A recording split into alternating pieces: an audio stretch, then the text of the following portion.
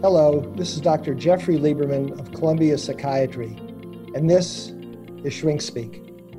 Today, we're going to be talking about something which is, in addition to COVID, probably the top priority of all the newsmakers' bylines and headlines, which is the presidential election, which is imminent. Specifically, we're going to be discussing an aspect of it which has become more hotly debated in the context of the current presidential campaign, which is what is the policy and the role of medical professionals, and particularly psychiatrists, in terms of using their medical expertise to opine on the qualifications of the candidates. And this particular issue became really highlighted in a very controversial way and then codified in the form of a rule or a policy that was eponymous with the candidate that was the sort of victim or target of the initial criticism at the time,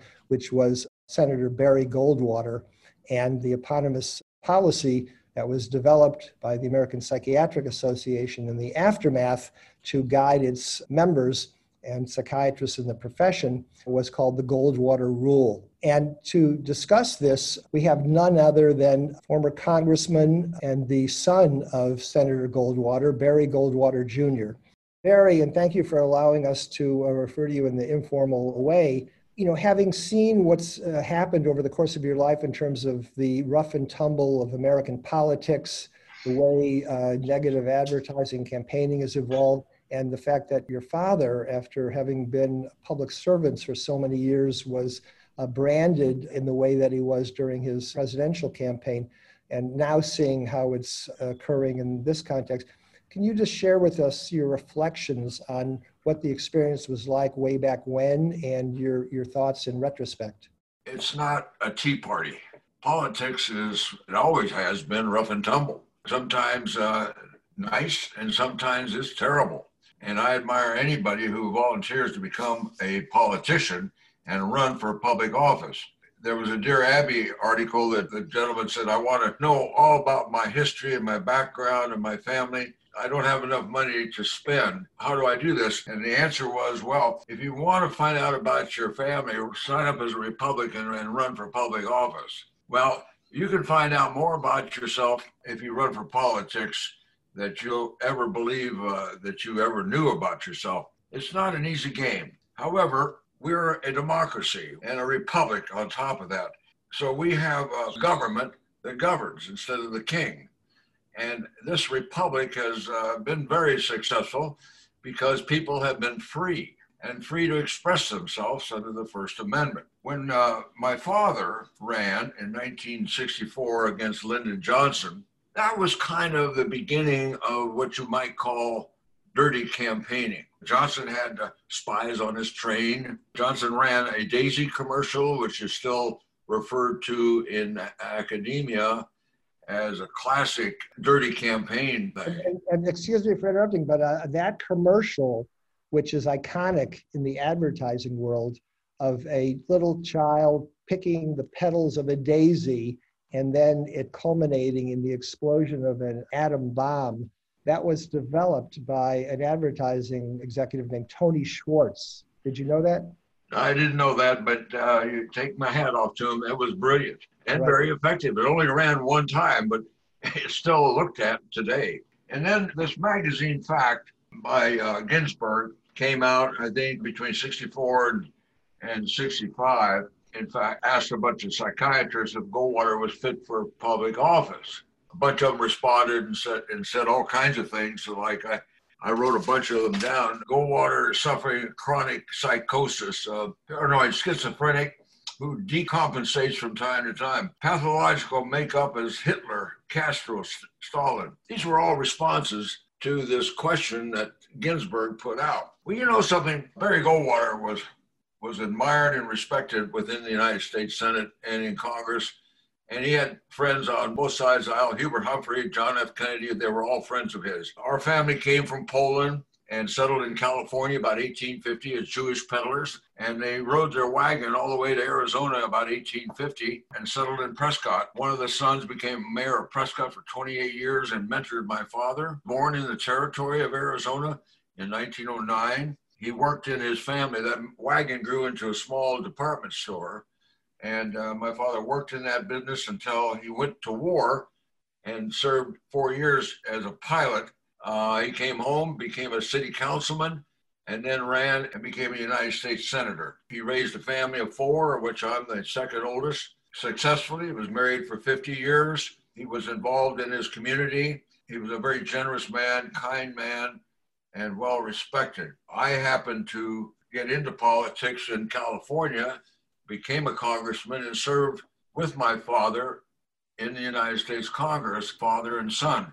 One of the few times that has ever happened. A man of that background could not fly jet airplanes or run for public office if he was mentally imbalanced. But nevertheless, Mr. Ginsburg used that in labeling my father unfairly.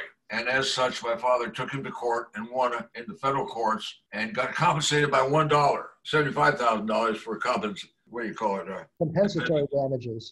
Yeah. So that's kind of the background. And every 4 years, we enter into this big political arena electing our president. And, you know, you can only step back and say, we may not like the smell or the look of this thing, but by God, democracy is working. Some years, every 4 years, it's nice. Some years, it's down and dirty.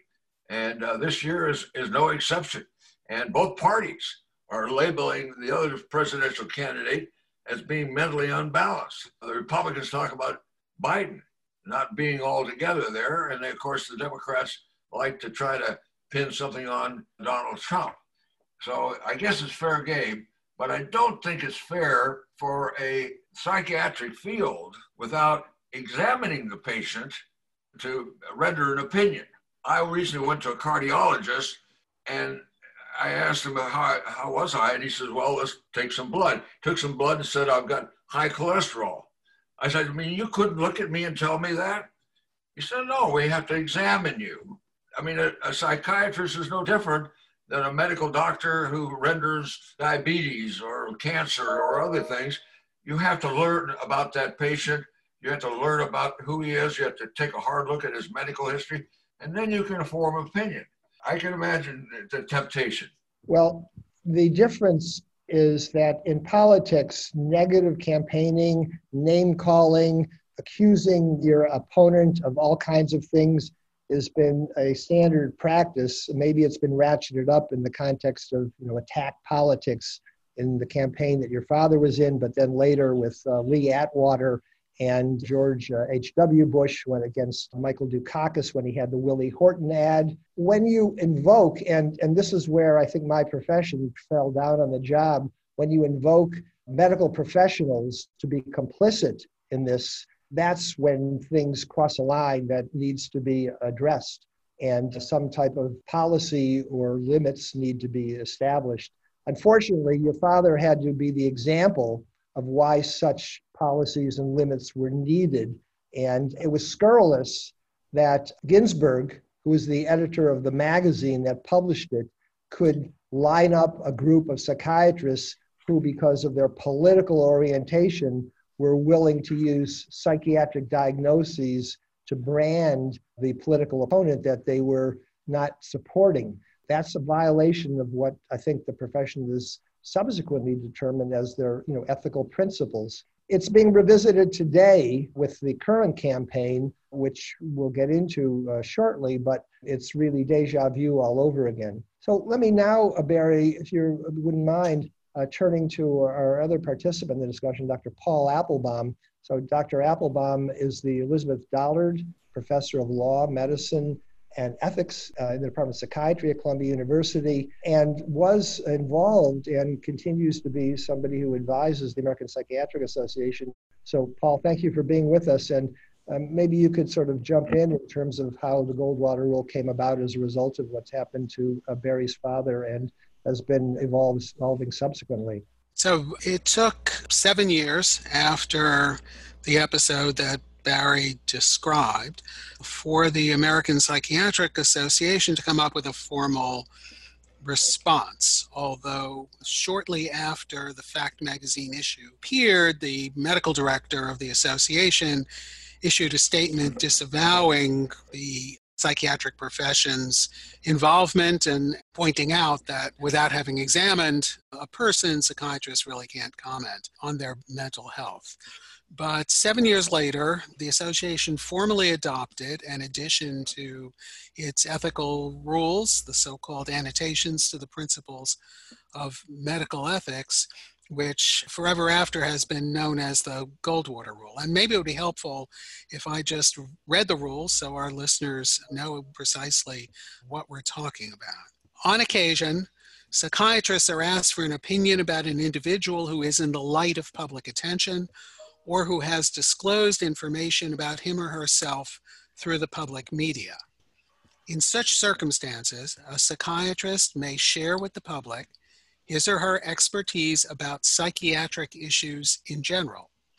However, it is unethical for a psychiatrist to offer a professional opinion unless he or she has conducted an examination and has been granted proper authorization for such a statement.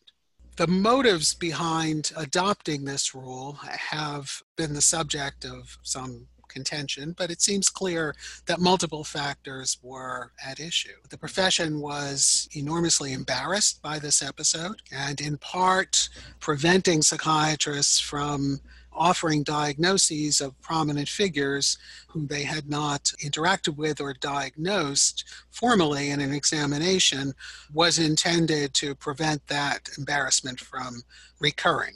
And one can understand that. It's not unreasonable for any person on the street to ask if a psychiatrist can say that about somebody they've never met when it's clearly simply a way of expressing their political views in other language. Then why should I go to a psychiatrist and trust that person to diagnose and treat me? But that suggests that there are other factors involved here as well, and I just want to point to two of them. One is that to the extent that the public is dissuaded from seeking psychiatric attention when they need it, that's a harm to people who may benefit from psychiatric care, and there are already enough obstacles in the way to accessing that care that additional ones are not needed. And secondly, it is, and it'd be interesting to hear Barry speak about this, it is the case that psychiatrists' pronouncements about people are not neutral in their impact. It can be extremely disconcerting to have hundreds of psychiatrists, which is what happened in this case, describe you as mentally ill and apply a variety of diagnoses to you. And I know that the senator testified in the course of giving depositions in the subsequent legal proceedings about what the impact had been on him. And maybe we can hear from Barry later with regard to how it did impact his family to be in the middle of that and what he recalls about his father's reaction to it. But that's the history of how this rule came about.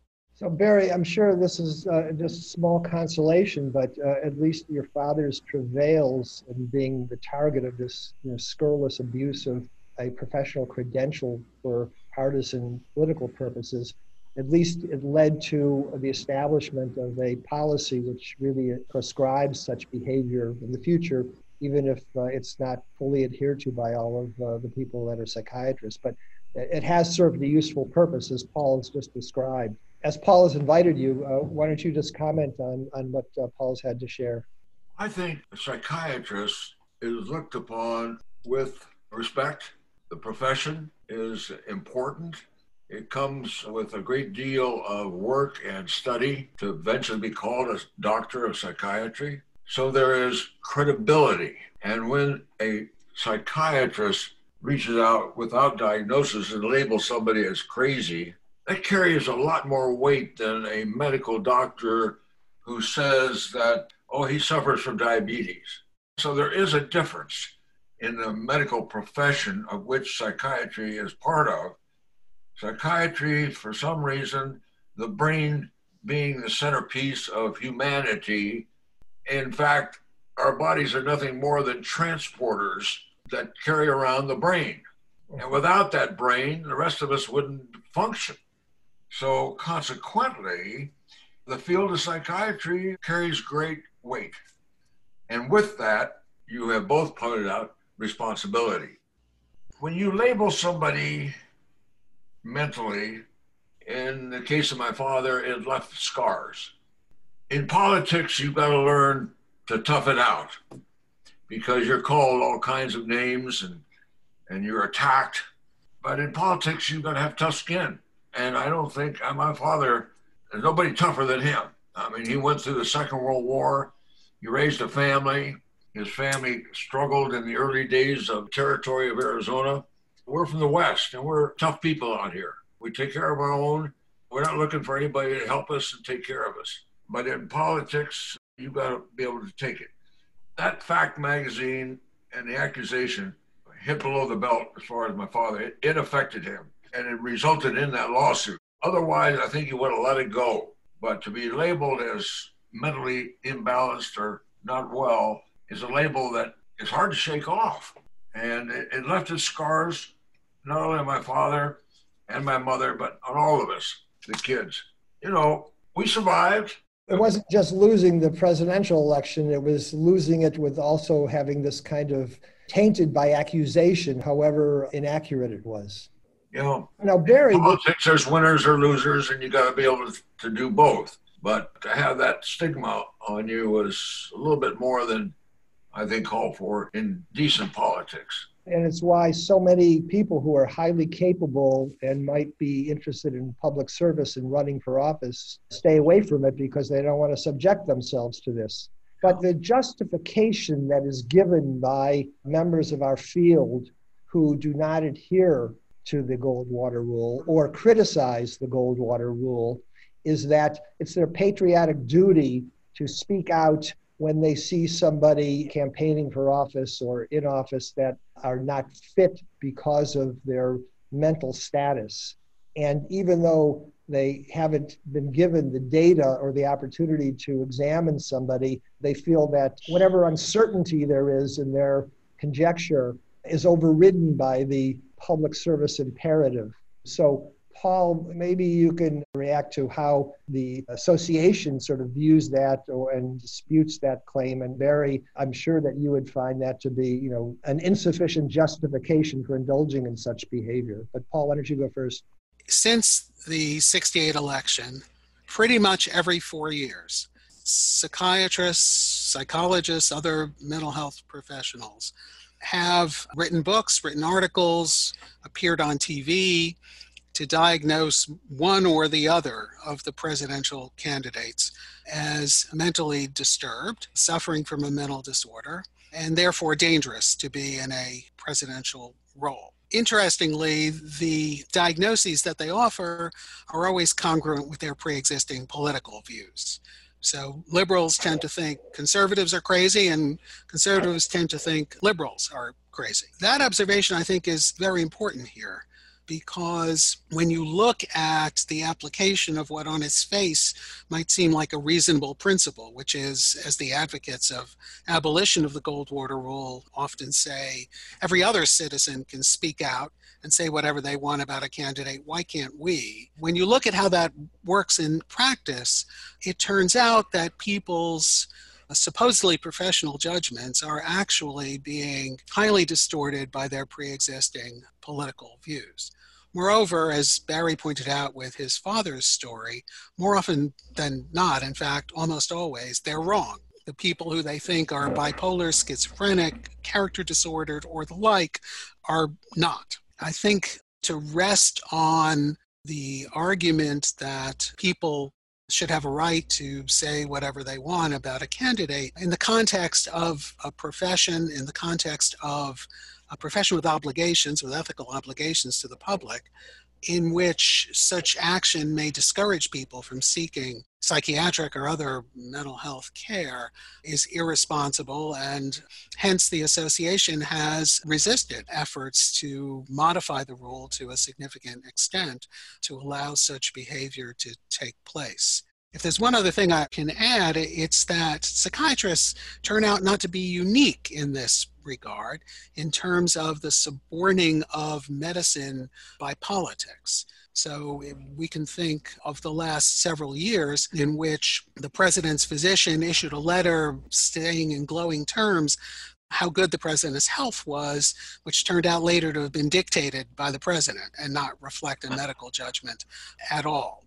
Just last week on cable news television, an internist remotely assessed the president's physical health in the wake of his bout with COVID-19 and declared him healthy.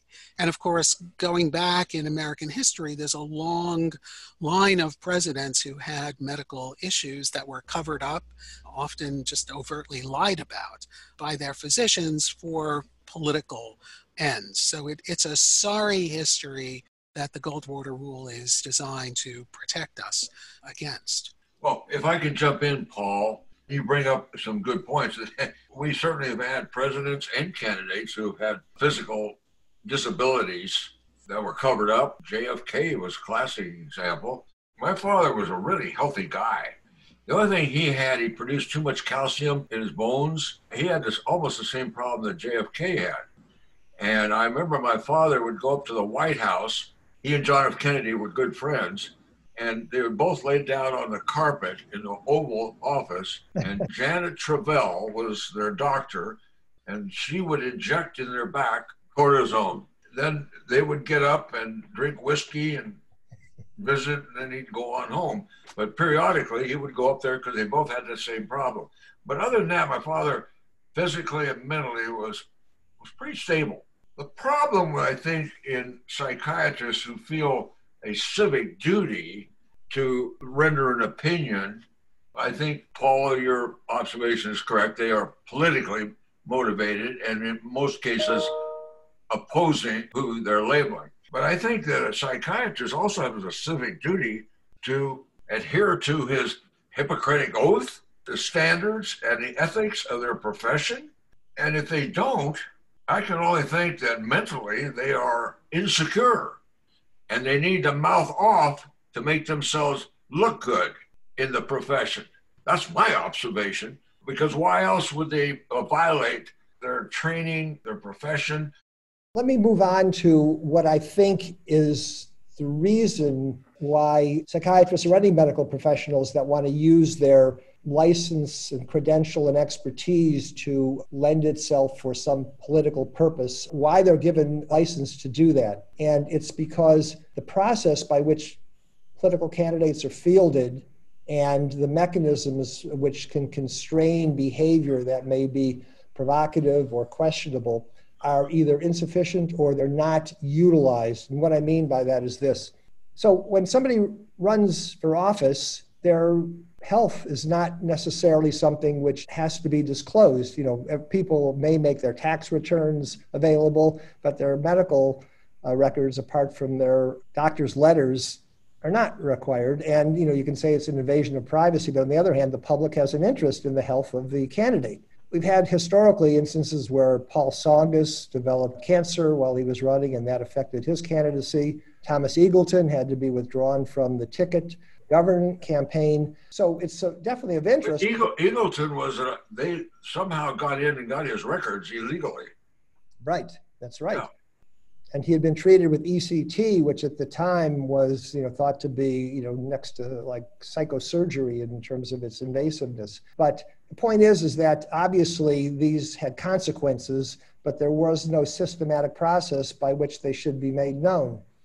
Then, when individuals are in office, including in the most, you know, highest position, which is the presidency, they had to establish a 25th Amendment to address instances where the commander-in-chief might be incapacitated. And that has been used for purposes of when president may undergo some procedure like a colonoscopy or something that had anesthesia, or what needed to be used when President Reagan had been subject to the assassination attempt. But the fourth clause of that amendment, that is the vice president and the cabinet determining that the president was mentally unfit and therefore was going to suspend their powers pending an evaluation. That's never been invoked.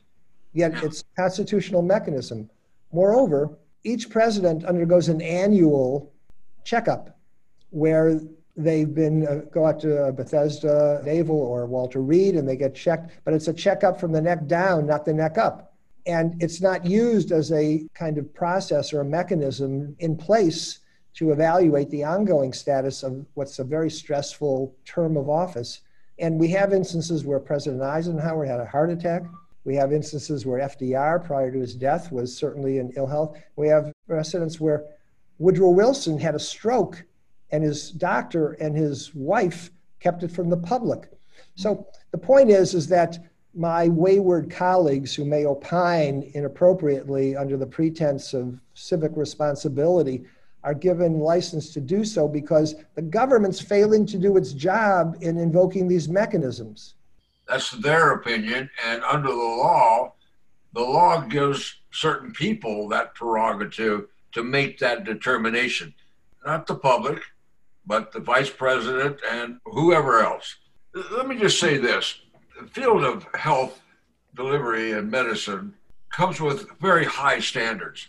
And it's high standards because you go through a torturous educational process to get to where you are.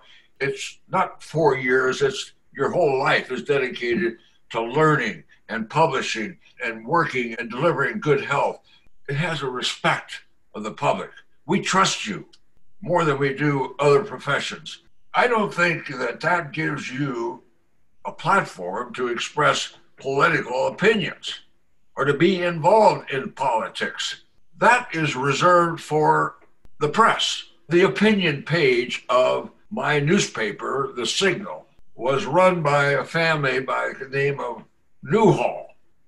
And Mr. Newhall, every week, would write an opinion about me. He called me every name that you can imagine about how bad I was. And I had to put up with that the whole 14 years that I was in Congress.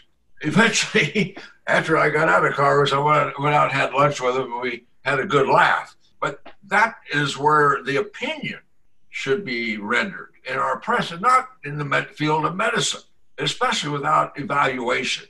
Well, I completely agree. And I guess the point that I was trying to make was that the public, and in this case, physicians who were part of the public, feel impelled or more encouraged to jump in where they shouldn't because of the fact that normal mechanisms are not utilized when maybe they should be. For example, you mentioned the vice president and the cabinet for the 25th Amendment. Politically, that'll never happen. I mean, they should be. In Reagan's case, when Reagan was recovering from the assassination attempt, there's a description, it's in the biography of Reagan, said that he was seen to be drifting in his comments. He wasn't paying attention. He wasn't following the train of the discussion. He was falling asleep. And they really contemplated whether they were going to have to invoke the 25th Amendment's fourth clause. And they decided to convene a full cabinet meeting and see how he did, and then decide afterwards. But the Gipper rallied to the audience and came through very effectively, so they didn't. In this climate, you can never see it because of their same political power, and they're all cowed by the presidency. So that's what I mean by the mechanisms not working. The normal constitutional mechanisms of separation of powers and the constitutional ones, in terms of this case for remedies for a president who may be questionably competent, are not being invoked. But Paul, what do you say? Well, there have been suggestions for the establishment of an independent panel of physicians who would examine and evaluate both presidential candidates and presidents on an ongoing basis and make the findings publicly known. And the idea has been that would give an independent voice that could inform the public about any medical problems that the president or presidential candidates faced. The proposal has been suggested many times and never gotten much traction. There are obviously medical privacy issues at stake, but I think both parties are concerned that when their person is in the White House, he or she may be subject to that kind of evaluation, which would produce politically uncomfortable uncomfortable information and they don't want to go there. So although I think you're right that it would be extremely useful to the public to have that knowledge, there seems to be a systemic block in the way of moving in that direction. Well, I would think it's obvious why that's not going to ever happen. We're involved in politics, okay? The question of who controls, who makes the laws, who makes the rules. We have election every 2 years. We elect a third of the Senate, we elect the entire House of Representatives, and every 4 years a new president. That's a republic, a representative system that represents the people. The President of the United States is not a king. He doesn't sit there all by himself. He is surrounded by intelligent, capable individuals as his cabinet. He's got his vice president. He's got his assistants. He is looked at through a microscope internally. And yes, internally they may not want to divulge certain medical conditions, but that's their prerogative to do so.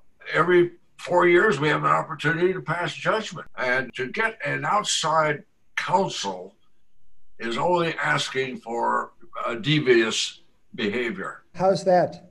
It's just like reapportionment. We just went through picking people here in Arizona to serve on the reapportionment committee.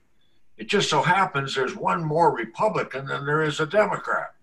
Well, you're never going to hear the end of that. So then when we sit there and try to divide up the state, there's all kinds of shenanigans that goes on, and a lot of lobbying, and a lot of money comes into play. You're playing politics with the people's vote. When they elected the president, the Congress, they represent the people. So you think that an impartial group of physicians could not be selected to render an opinion, that it would somehow be tainted by politics? There's no such thing as impartial. Everybody has an opinion. Even the current Supreme Court nominee has an opinion.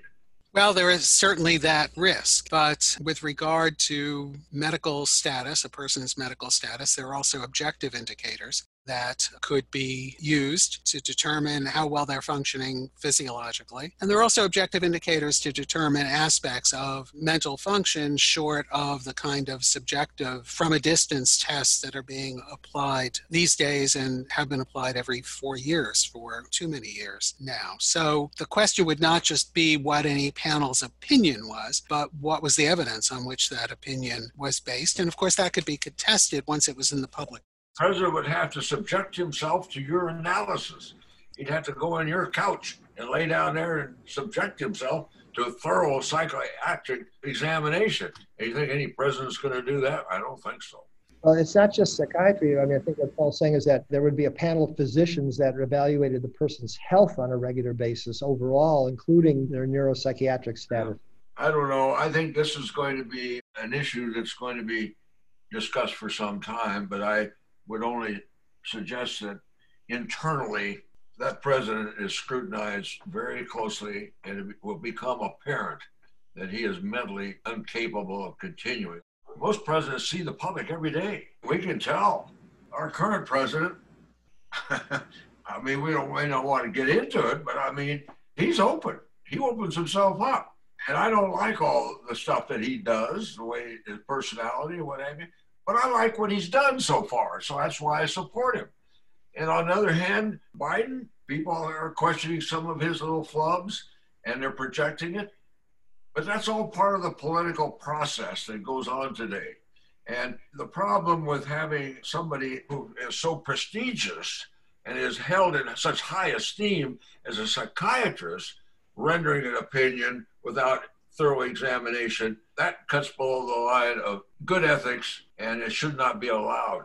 You know, it may be worthwhile mentioning, Jeff, that there's a very good new book that has been published on the whole episode that we've been discussing with Senator Goldwater and the subsequent history of the Goldwater rule. It's called Diagnosing from a Distance by John Martinjoy, who's a psychiatrist in Boston, and is really well worth reading for a look at the in-depth history of this whole event. Yeah, thanks for pointing that out, Paul. I spoke with Dr. Martinjoy in the course of writing it, and it was a very serious effort, although I don't think it's necessarily going to resolve the controversy. No. I want to thank you for your participation in what's been really a fascinating discussion. It's something that we need to continue to bear in mind, which is even though it's an unpleasant event, it's critical that we be aware of our history, because it really helps to inform how we manage and deal with and understand sort of current events instead of repeating them without sort of learning from the past. So, former Congressman Mr. Barry Goldwater, thank you for your participation. And Paul, thank you for adding the legal and medical expertise to this fascinating discussion. I want to thank the audience for their attendance. Hope you found this interesting today, and say that this is Dr. Jeffrey Lieberman of Columbia University, and this was Shrink Speak.